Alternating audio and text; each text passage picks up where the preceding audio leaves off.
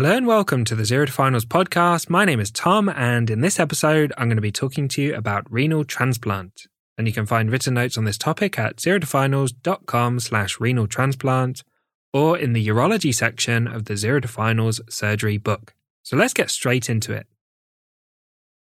A renal transplant is where a kidney is transplanted into a patient with end-stage renal failure. This typically adds 10 years to life compared with just using dialysis, and it significantly improves the quality of life.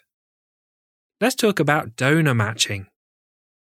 The patient and the donor kidneys are matched based on the human leukocyte antigen, or HLA, type A, B, and C, on chromosome 6.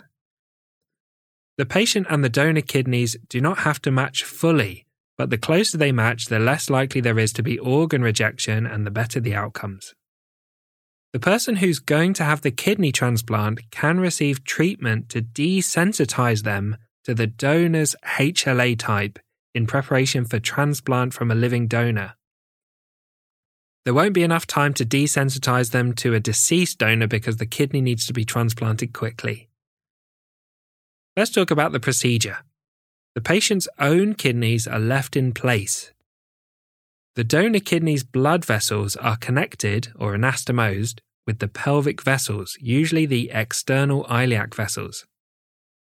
The ureter of the donor kidney is anastomosed directly with the bladder. The donor kidney is placed anteriorly in the abdomen, which means it can usually be palpated in the iliac fossa area. A hockey stick incision is typically used, and there will be a hockey stick scar left after the kidney transplant. After the kidney transplant, the new kidneys will start functioning immediately. Patients who have had a kidney transplant will require lifelong immunosuppression to reduce the risk of transplant rejection. The usual regime is tacrolimus, mycophenolate, and prednisolone. Other possible immunosuppressants that may be used include cyclosporin, sirolimus, and azathioprine.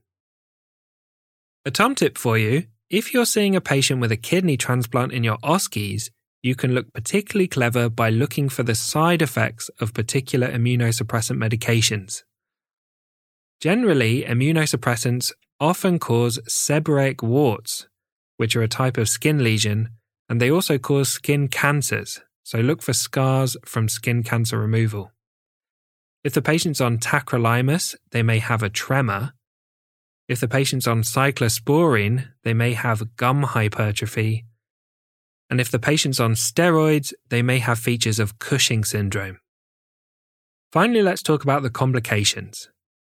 Complications relating to the transplant are transplant rejection, which can be hyperacute, acute, or chronic, transplant failure, and electrolyte imbalances.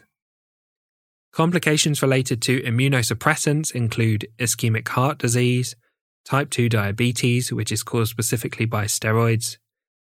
Infections are more likely, more severe, and may involve unusual pathogens. Non-Hodgkin's lymphoma, and skin cancers, particularly squamous cell carcinoma.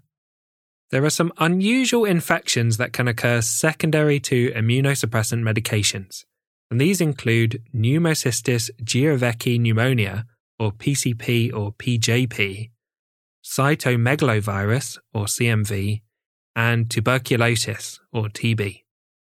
So thanks for listening to this episode on renal transplant. A big thank you, as always, to Harry Watchman for perfectly editing the podcast. I'd be really grateful if you left a comment on iTunes or whichever podcast app you use. I really enjoy hearing how the podcast has helped people with their studies. Consider subscribing, and I hope to see you in the next episode where we'll move on to vascular surgery, and we'll start with an episode on peripheral arterial disease.